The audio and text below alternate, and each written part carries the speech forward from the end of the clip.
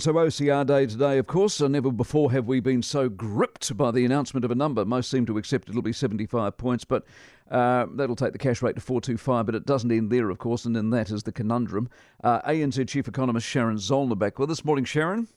Good morning, Mike. You're at 75, I take it?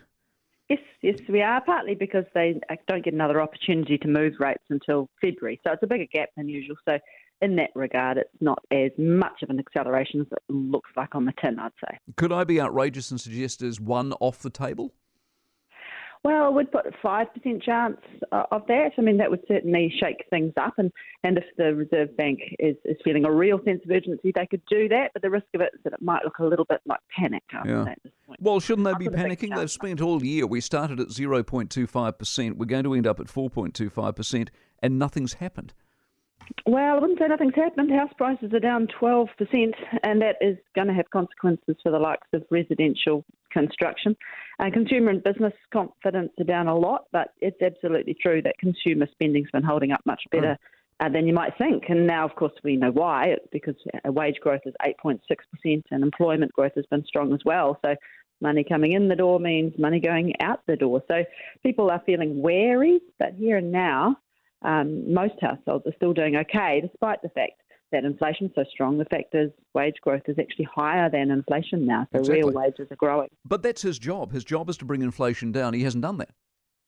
Well, I think that's why we think they're going to hike 75 today. You can't say they've done nothing. I mean, that's been an incredibly aggressive rate hike, and he was, as he likes to point out, one of the first central banks globally to start raising rates. They admitted in their own review, of course, that it was late, and that does, all else equal, mean you have to move faster. So that's definitely a part of the story of what's going on. But I think we've all been surprised by how resilient the economy has been, and resilience is, of course, a great thing, particularly if you've got your financial stability hat on. But when you put on your monetary policy hat on, you're basically actually needing to freak people out a bit and get them to close their wallets. Exactly. So here's the comparison. In America, we're starting to see things to curtail a bit. In Australia, they're talking about maybe leaving 50 on the table, but there's a genuine possibility that there'll be a gap between rises. In other words, they think they might be having some effect. Why are they different to us?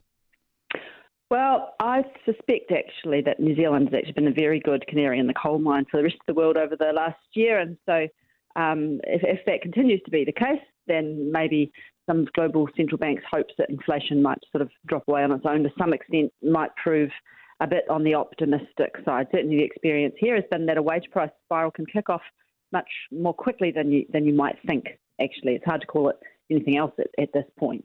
Now the Reserve Bank's job is to make sure that doesn't become entrenched. So, yeah, we'll see who's right. It's probably the closest thing to a controlled experiment that we macroeconomists have had for a while. Wow. So at 425 at the end of today, the end is where? 5 or 525 or higher, or we don't know?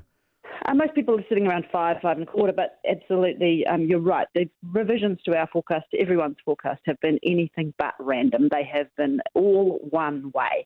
And so you just have to look at that fact alone. And it's not a fair fight in terms of whether the OCR is more likely to end up higher versus lower than 5%. But there's a definite trend here, I would say. Okay, Sharon, always good to have you on the program. Appreciate it very much. Sharon Zollner, ANZ Chief Economist.